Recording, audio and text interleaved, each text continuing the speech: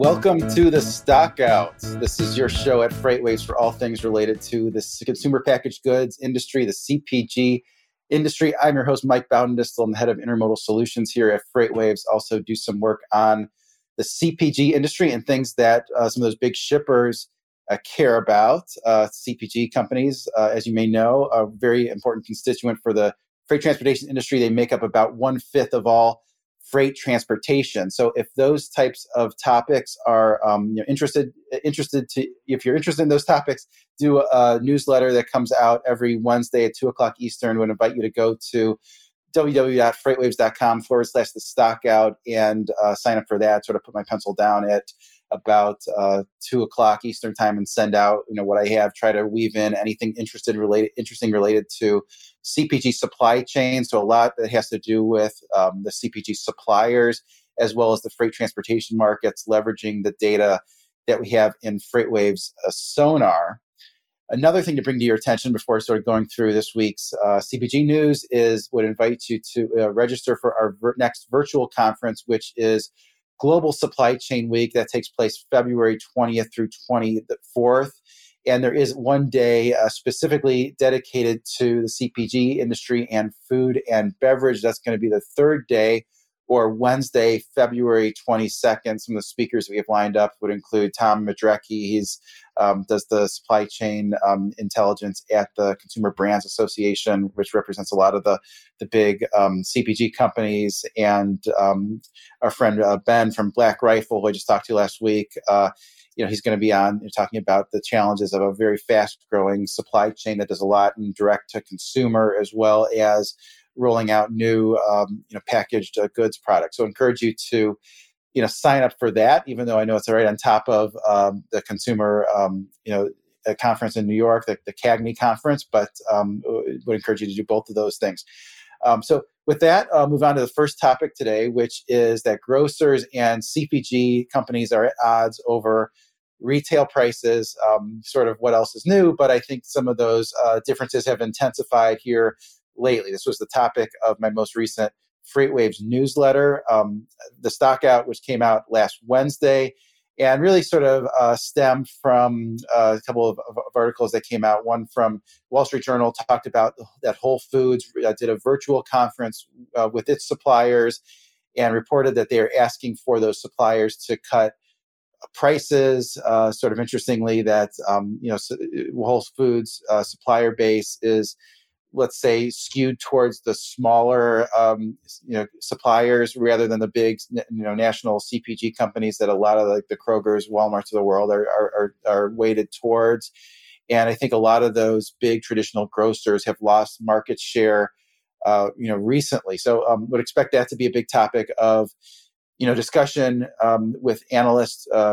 Questions. Just saw an analyst question the other day from when Mondelez reported. Mondelez, the company that owns Oreo, Cliff Bar, among many other sort of snacking brands, and they weren't on board with the price increase, with price decreases to retailers, because they say that their prices are still going to be higher by double digits in 2023 over 2022 levels. Maybe they're a little bit of a unique case because they're not as driven by a lot of the agriculture, crops. You've seen things like wheat, really come down in terms of the futures price. It can be like Mondelez would be using more things like palm oil, sort of things of that nature. Not necessarily the crops there that maybe more of Whole Foods suppliers would actually see their price increases decline. And then you've also heard that from other companies too, other CPG companies, which are really not on board with what the retailers are starting to expect, with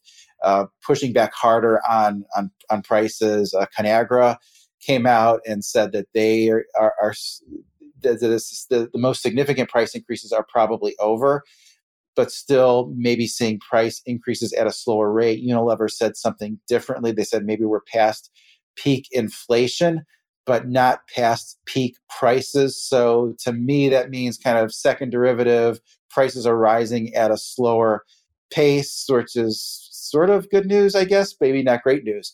And then it was an interesting quote also from Nestle, said that they still have some catching up to do in terms of prices, which sort of gets into kind of the context of the relationship between CPG prices and their cost inputs over the past year or so. I have a sonar chart on this showing the CPI versus the PPI over the past few years, and really what you see there is the consumer prices in white and the producer prices in blue. And you see, if you go back, let's say since the beginning of 2020 and certainly in 2020 into 2021, those prices that the producers paid increased faster than consumer prices. And certainly that was true of consumer packaged goods companies. And you see that trend continuing into about the middle part of last year. So you really had this period of, let's call it 2.5 years, where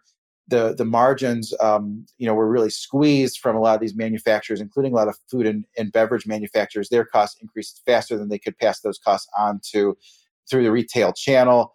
That trend started to reverse last year, starting about the middle part of last year. Some of the commodity prices came down.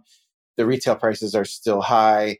And sort of throughout that period of prices increasing, the CPG companies have had to go to the retailers multiple times, ask for pretty significant price increases, both in terms of more frequently than they would usually ask, and also for steeper than they would usually ask.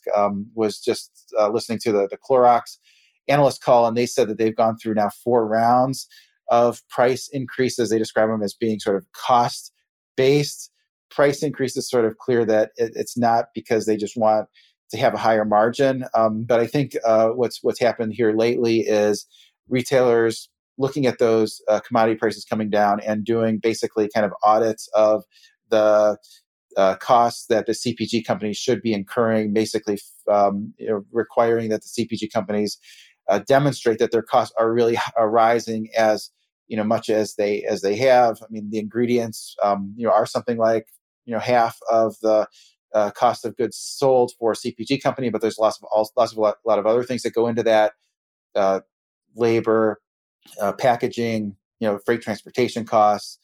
Some of those things are still rising. Even some of the CPG companies are still called out in their fourth quarter that their transportation costs, all in, when you include fuel, higher than they were in the year ago. So all those things are happening, particularly from the traditional grocers, and the traditional grocers are getting more and more concerned that they're losing share to the discounters. I think it's clear that the companies that have gained share in grocery would include the big box companies, the discounters, not Whole Foods, Walmart, Sam's Club, Costco, and including a lot of these private label heavy companies like Aldi's and Trader Joe's. Now they do have all these varying business models, but I think the commonality is they have some value-based approach, either through private label or purchasing in bulk.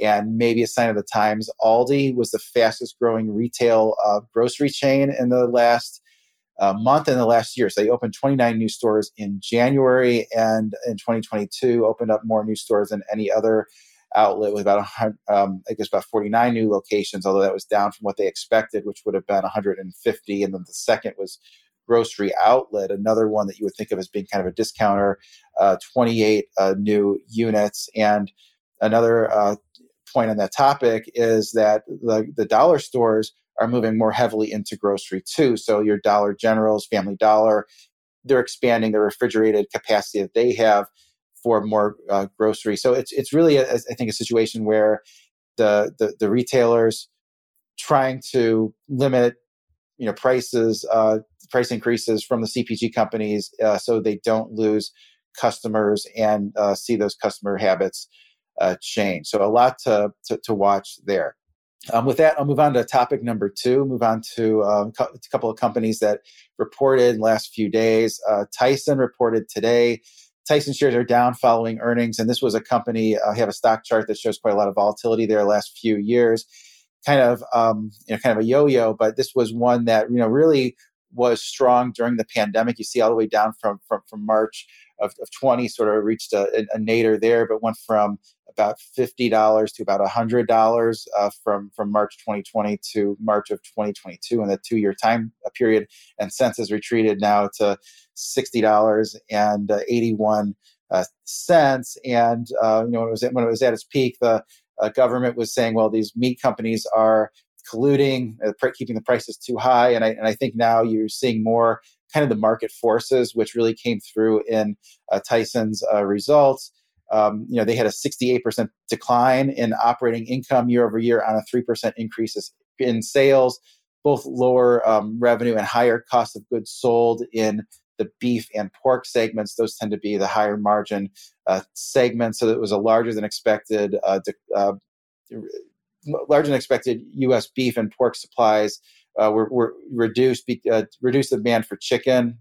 So essentially, the company had expected there to be a shift from beef to chicken, with the sort of consumers going to the lower cost protein, and really there was a larger than expected supply of beef and pork because of the drought in the Western U.S. So there was just more of those. The ranchers brought more of the animals to market. So a lot that sort of went wrong for Tyson in the quarter, sort of following some of those periods where they really sort of outperformed. They also said they had to cut chicken prices when demand was short, so they were a little bit wrong on those market conditions. Also, I guess there were also some export restrictions due to the worst ever outbreak of the bird flu. I'm sure everyone's familiar with what's happened with the egg prices, but that's also reduced the exports of chicken because of those concerns, and that impacts the price of chicken here domestically. Hopefully, consumers see lower prices there as a result of that. Tyson also said some interesting things related to its supply chain. So they're streamlining certain ingredient suppliers across dry blends and seasoning. They're also leveraging data to improve inventory visibility and mitigate distress in its prepared food segments, which I guess is the area that there's been more issues in terms of supply chain, and then for doing further things in its distribution network to increase direct shipments to customers, sort of basically bypassing distribution centers, and also just doing a tremendous amount with automation. We've heard a lot about that from them during the pandemic, ever since they started to have issues having enough workers. So they're doing things like installing, automation for prepared food sandwiches, and then their snacking and operations. So I think that's part of a longer term trend in meat packing and in CPG industry is more automation. So I'll move on from there to a company that's results were better than expectations. Clorox had a nice share bounce on Friday. I believe it was the best performing shares in the S&P on Friday, up about 9%. So Clorox supply chain is normalizing, which was, I think, the main takeaway from there. I have a stock chart there basically showing that it was kind of the pandemic round trip. Stock went from $140 a share to $240, and then back to $140, and now we're here at $151 after the increase last week. But essentially, companies increased prices quite a few times. They said there's a fourth round of price increases, and their gross margins were up nicely, which is, I think, what surprised the market to the upside. Their gross margins were 320 basis points higher. Pricing combined with the impact of cost savings, and they're expecting their gross margins to be up about 200 basis points for the full year. Now, that's a reversal of the trend that they had been seeing the previous year. If I would have done this presentation this time last year, would have been talking about how great Tyson's results were and how disappointing Clorox's results were. Are seeing some lapping of the last year's results, and I think some of that is just kind of an easy comp for Clorox, but they also are seeing some normalization in the supply chain, which I think is a pretty big deal. The company was able to raise their EPS guidance by 3.5%. At the midpoint of the range, they said they've increased the safety stocks in recent quarters, so having a little bit higher inventory. But they say as that inventory, as the supply chain normalizes, they can draw down that inventory, reduce the safety stocks. They said the fourth quarter was the fourth straight quarter they were able to reduce overall inventory levels. They said year over year they were able to pull about 4 days of sales out of the inventory levels, but are still dealing with some intermittent supply chain disruptions. And the segments they called out would be Glad, the garbage bags. I guess there's some component with the resins that they use in there, and then Burt's Bees. So there's still some intermittent supply chain disruptions in those segments, but on balance, their supply chain is improving. I'll move on to the fourth topic here, which is USDA to regulate sugar and other ingredients in school meals. So I think this was interesting and could impact any CPGs that sell into those markets. I guess what I didn't realize before seeing this article on Food Business News is that the USDA regulates school lunches, and it's not something that's done on a state level. I guess I would have thought that it was done on a state level, but they're adding restrictions starting in the 2025-2026 school year, adding limits for sugar to be less than 10% of calories for the meals for a particular week. And then there's some potential changes to regulations on flavored versus unflavored milk. So this is still under consideration, but they may not allow flavored milk until either the 5th grade or 8th grade. So that could change things for the milk producers. And then there's various things on both whole grain and sodium. They're saying that 80% of weekly grains need to be whole grain rich, and the remaining items need to be enriched. Sodium reduction, they're saying a 10% reduction in sodium by the 2025-2026 school year, and then another step down, 10% reduction in sodium in the 2027-2028 school year. And sort of not surprisingly, the American Heart Association likes it, to have these greater restrictions on unhealthy eating.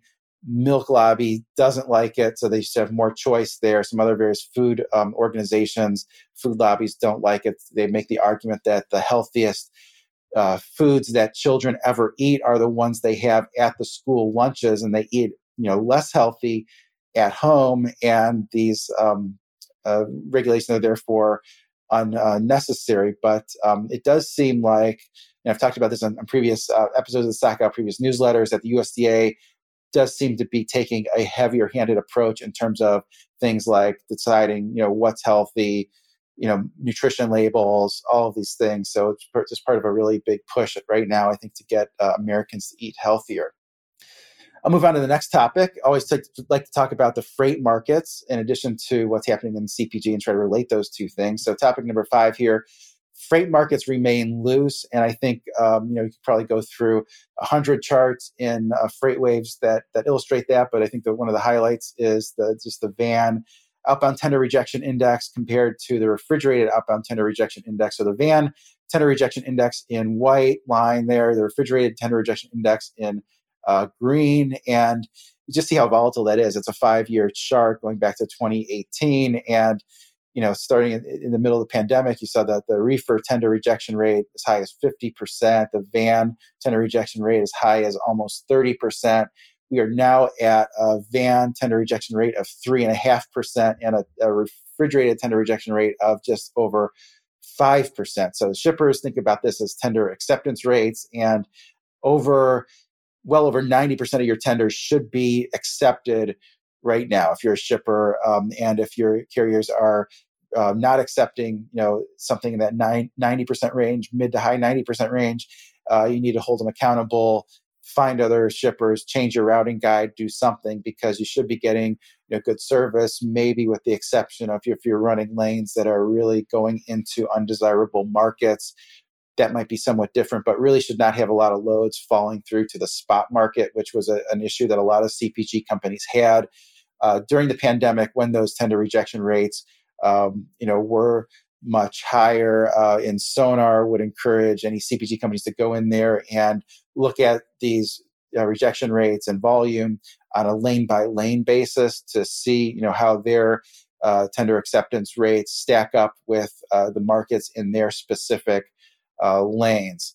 Also, some interesting charts on van contract rates and intermodal contract rates. I'll shift over to the van contract rates first. So this is a seasonality chart, and so 2023 is the white line, and you see how that's declined. The van contract rates are down about 8% year to date versus last year. And keep in mind, a lot of those contracts have not been repriced, rebid. A lot of those will be upcoming in the first part of the year. So you've had a situation where dry van contract rates in green started to decline middle part of last year. Were declined sort of throughout last year. now carriers are seeing lower contract rates. So not only are the acceptance rates very high, rejection rates low, contract rates are falling. When we compare those contract rates to spot rates, still shows that contract rates have further to fall. I want to shift over to intermodal for a second. This is intermodal contract rates. And up until a few days ago, this was kind of a boring chart because the intermodal contract rates in white for 2023 were kind of right on top of 2022.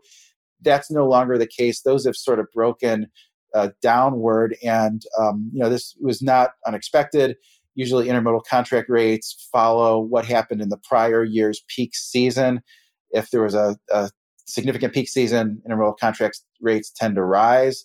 The following year, if there was lack of a peak season, they tend to fall. Last year, there really was not a meaningful peak season at all, and we're seeing those rates start to fall. So if you're a shipper, CPG industry or otherwise, it shows that you need to be more aggressive on your contract rates. Looking at those things. Maybe I'll talk a little bit about where that data comes from. That intermodal contract data, it comes from a company that's processing transactions, and so we see that on a day-to-day basis. We also have various data that we're collecting from a lot of shippers themselves. Use that primarily for the look at spot rates, where from shippers and brokers.